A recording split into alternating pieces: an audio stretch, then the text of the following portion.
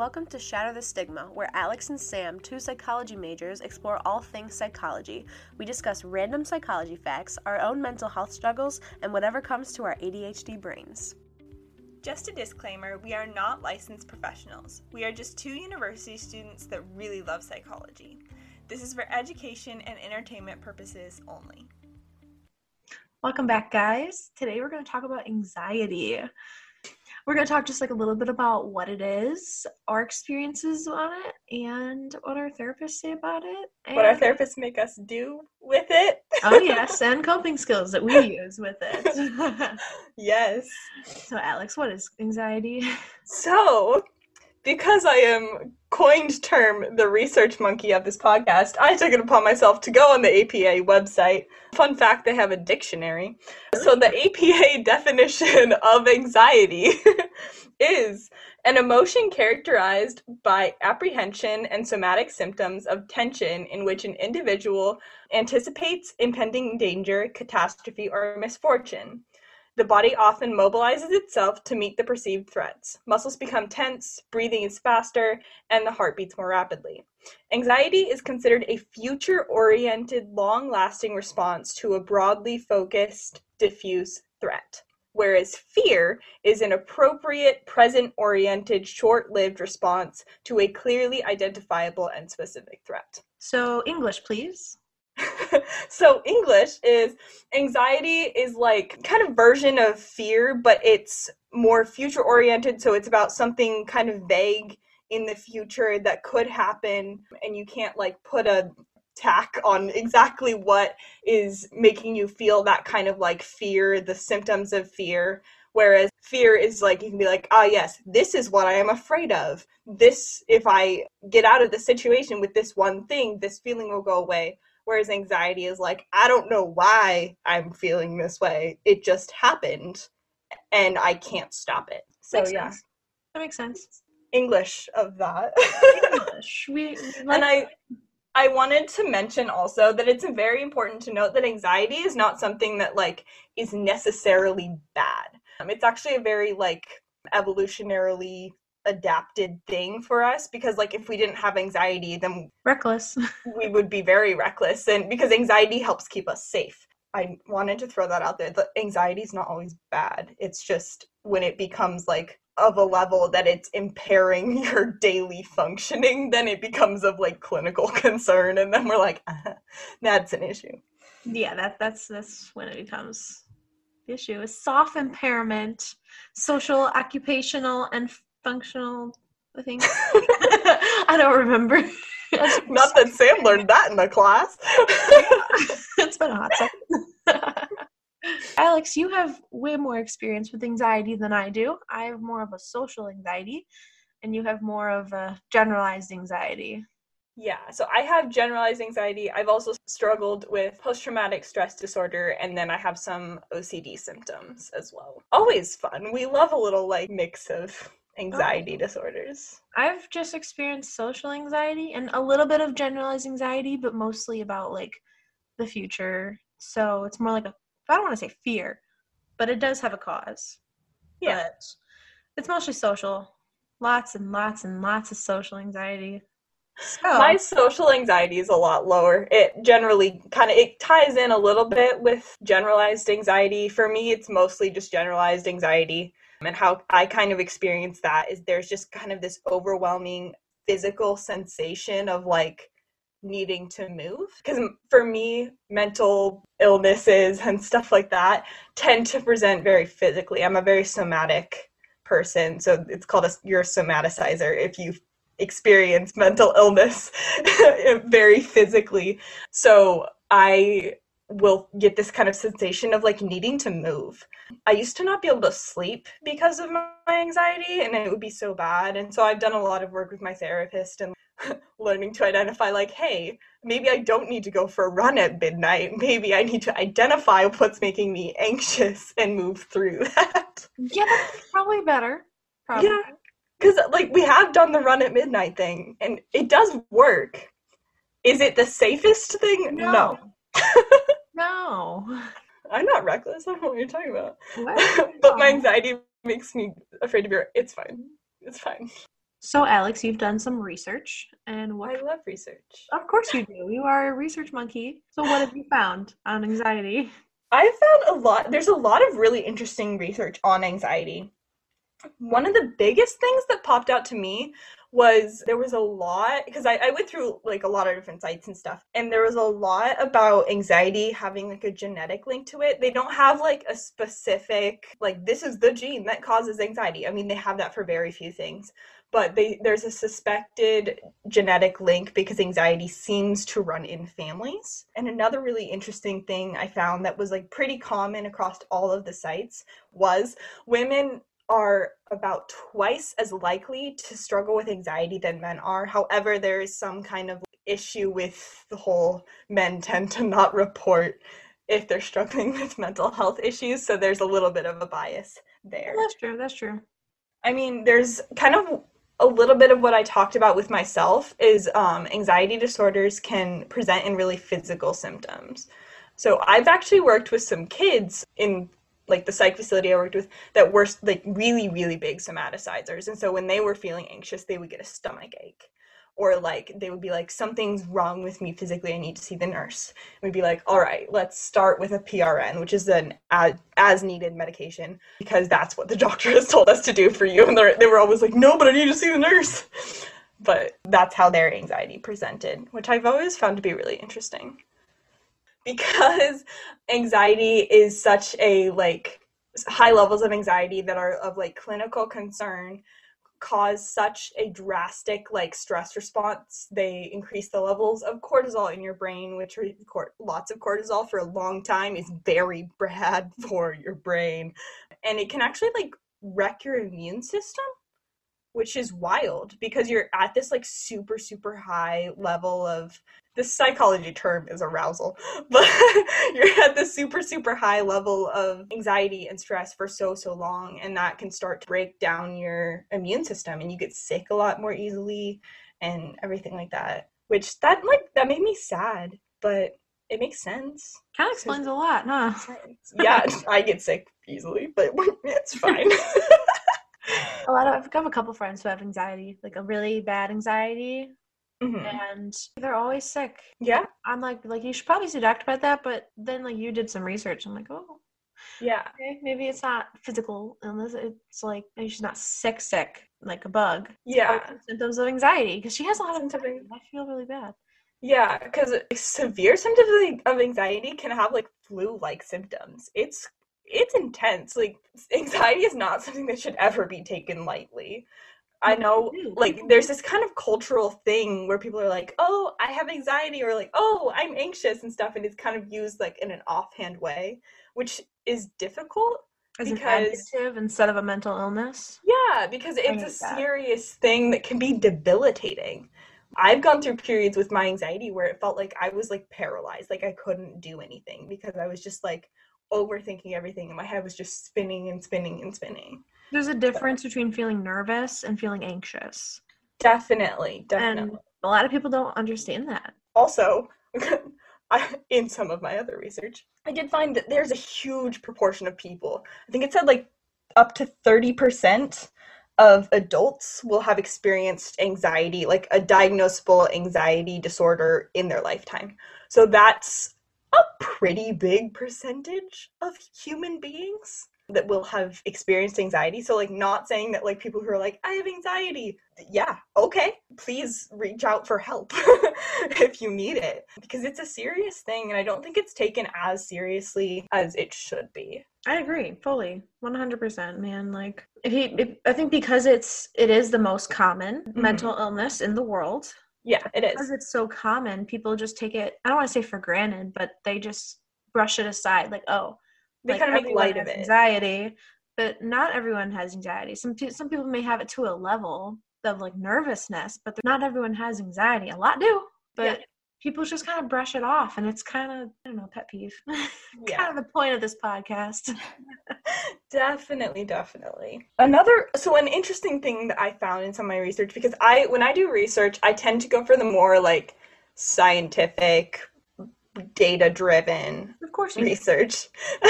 As Sam's discovered, I was reading off my research for this podcast, and she was like, Alex, you gotta make this plain English. And I was like, but it's hard. I got you. I'll help you. Thanks. But something I found super, super interesting was they've done like brain scans of people with anxiety, and there's like differences.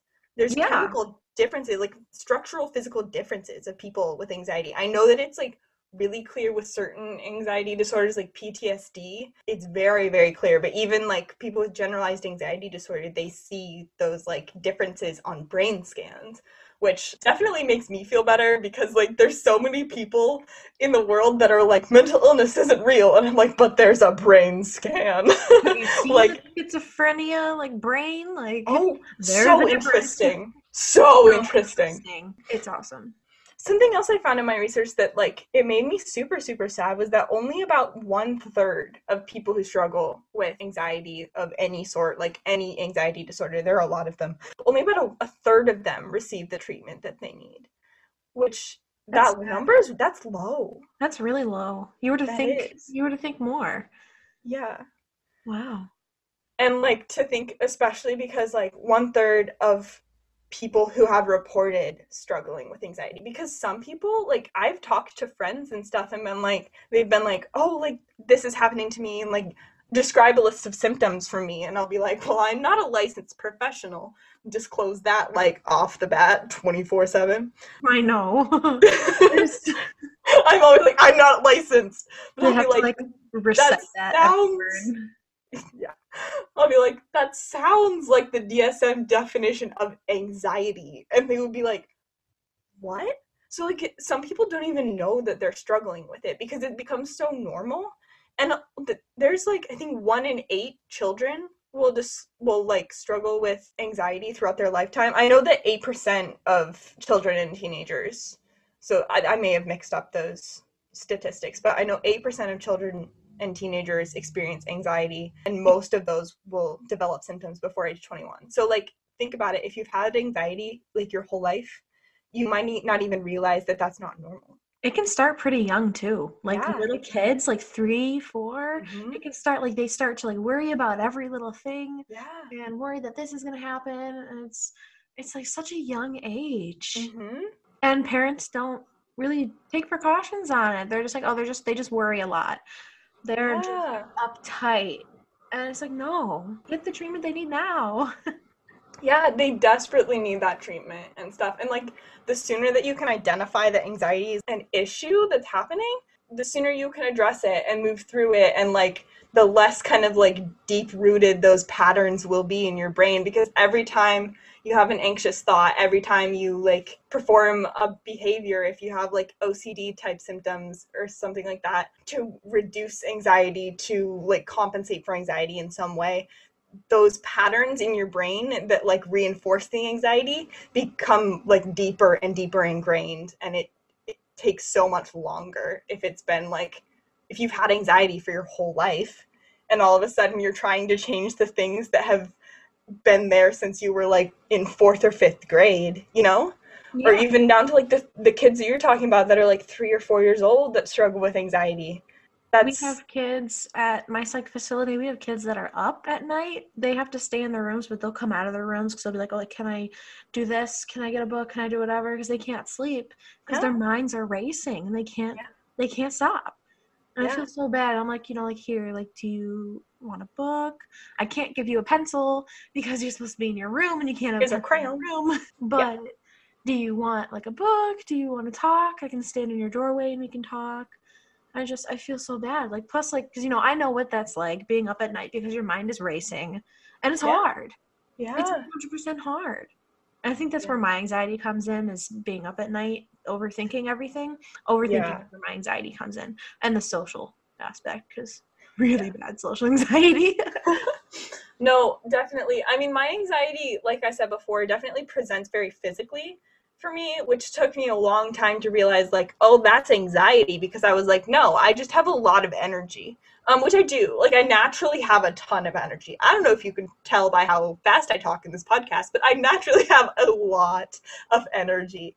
But there's definitely a different feeling of, like, I'm hyper and, like, I want to jump around and be crazy from that, like, anxiety, like, kind of built up. It almost feels like a tension coil that, like, needs to be released. That being said, with my anxiety, I am very avoidant, which makes my anxiety worse because I will avoid something and avoid it and avoid it and avoid it because in my brain I'm like, oh, if I avoid it, then it doesn't exist. Then I can't be anxious about it. But obviously my brain is still thinking about it and, like, spiraling it. And so I'm anxious about it, and it just makes the whole situation worse. And we're going to take that and jump into, now what coping skills does your therapist have you do for that? This is, like, literally every time my therapist brings this up, I'm always like, but I don't wanna. So my therapist, every time I bring up that I'm avoiding something, she'll be like, okay, your homework is to do that thing. And I'll be like, but I don't want to because I'm avoiding it because it makes me anxious. Sometimes it's homework, which is the worst thing to avoid. Don't avoid your homework. Don't. Sometimes it's calling to make doctor's appointments. Sometimes it's refilling meds, stuff like that. And I'll just, like, push things off until it reaches a critical point. So my therapist has started doing this thing where I tell her something that I'm avoiding or such like that, just kind of throughout a session. And she'll be like, okay, you have to do this now. And I'm like, okay, gosh darn it, why did I say that? And we kind of talk through ways that I can cope in the moment if I get, like, too anxious and stuff. And she always tells me if you're like in the process of doing the thing and you, like, physically can't do it, it's okay to stop and try again. And that's definitely helps my anxiety because it's like I have that, I don't have to do it all in one go. Like, I can break it down. I can try it a couple times and stuff, which is super, super helpful. But in the moment when I'm freaking out about doing the thing, that generally when I actually manage to do whatever's making me anxious, I'm like, oh, that was the easiest thing in the world. But if I start freaking out in the moment, I tend to rely on deep breathing. That's something that calms me down super, super quick. I heard that's really helpful for me too. And I feel like that's probably the number one coping skill for a lot of people with anxiety. Yeah. It's like even in social situations for me, like deep breathing, if I just, like, step aside and I'm like, oh, okay, and do some deep breathing, like, you got this. Mm-hmm. Like, you know, so I think that that's the number one coping skill for a lot of people with anxiety. But there are multiple ways to do deep breathing too. Like, there's, like, the Foursquare one. I love Foursquare is the only one that works for me. There's one that's, I believe it's like in for 7, hold for 4, out for 8, or maybe it's in for 4, hold for 7, out for 8. I know that for 8. I know that for 8. You're like, I know the last one. The first 2, a little foggy. But I do know that with anxiety and deep breathing, your exhale has to be longer than your inhale. Mm-hmm. That is the number one thing that makes deep breathing work, is your exhale is longer than your inhale. Interesting. So that's what my therapist told me. That's cool. I want to do research. Gosh darn it, Sam. Now I'm going to go down a rabbit hole about researching deep breathing. Okay, now this is the time where you can procrastinate on that one because you have finals this week. So you need to finish your finals first. Then you can go down the rabbit hole, okay? But I finished my finals. No, you still got some stuff. Gosh darn it. But I'm avoiding that. Here we go. Exactly. So I'm avoiding it because it makes me anxious. Okay. Disclaimer, I am a good student. I've done everything that I can do for school. For today. But for the week? Shit. I'm going to make sure you don't touch that until this weekend, okay? Fine, okay. And speaking of said homework that I am currently avoiding because it makes me anxious, I should probably go do it. Yeah, you really should. Yeah. I mean, I have a research proposal to write if you'd like to do that for me. I would not, but, like, why don't we both go do our homework and stop avoiding it because we're anxious? I don't like that idea, but it's probably that's me every time with my therapist. I call it procrastination. procrastination station. Yes. Okay, guys. Well, we're going to wrap this up. So we hope to see you guys next week, and thanks for listening. Thank you. Bye. Bye. Thanks for listening to Shatter the Stigma. We are sponsored by our bank accounts, and if you'd like to contact us, our email is shatteringthemhstigma@gmail.com. Also follow us on Instagram at shatter.thestigma and on Twitter at shatter_stigma_. Thanks for listening.